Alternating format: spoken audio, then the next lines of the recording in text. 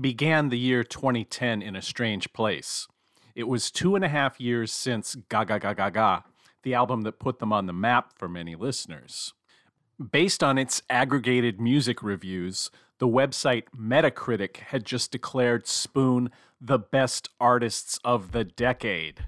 And Spoon was about to deliver a new album that could be seen as backpedaling on their newfound reputation for slick and slightly bombastic pop. Transference was the first Spoon album in many years to be produced by Britt Daniel and Jim Eno alone.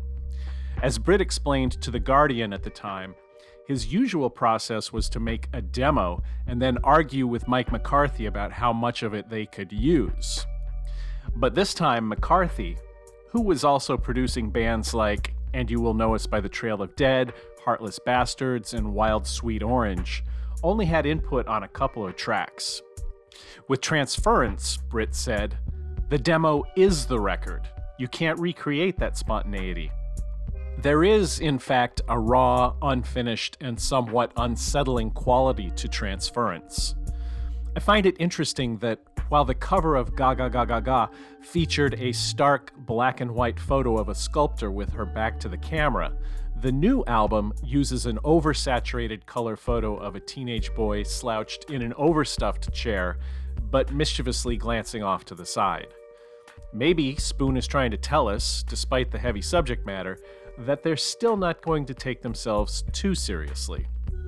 Propelled by skewed singles like The Mystery Zone, which cuts off abruptly in mid-chorus, and Written in Reverse, Transference spent 10 weeks on the Billboard 200, peaking at number 4.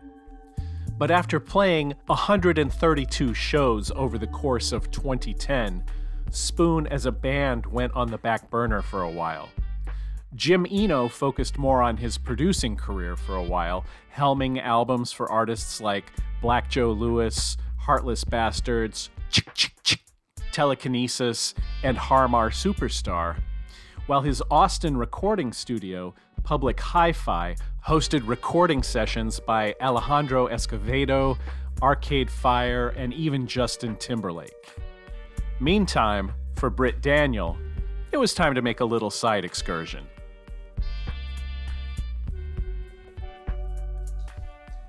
Quick detour, just for a minute. Indulge me. It's indie supergroup time. 2012, Britt teamed up with Dan Buckner from the simply amazing Wolf Parade and Handsome Furs to produce an album that sounds like Spoon and Handsome Furs, but not like either of them. And there's nothing here that makes it the best Handsome Furs or Wolf Parade album or the best Spoon work, but it's still so damn good. And it's more electronic than Britt's usual stuff. And there's a lot from this album that he takes into future albums after this. And he and Dan share the singing duty, and you can tell which song is more Spoony and which songs are more Wolf Parade-y, but it's still the divine fits. Personal highlights would be the excellent Flagging a Ride or My Love Is Real. It's a great little album, and it deserves to be in there in a Spoon listening session.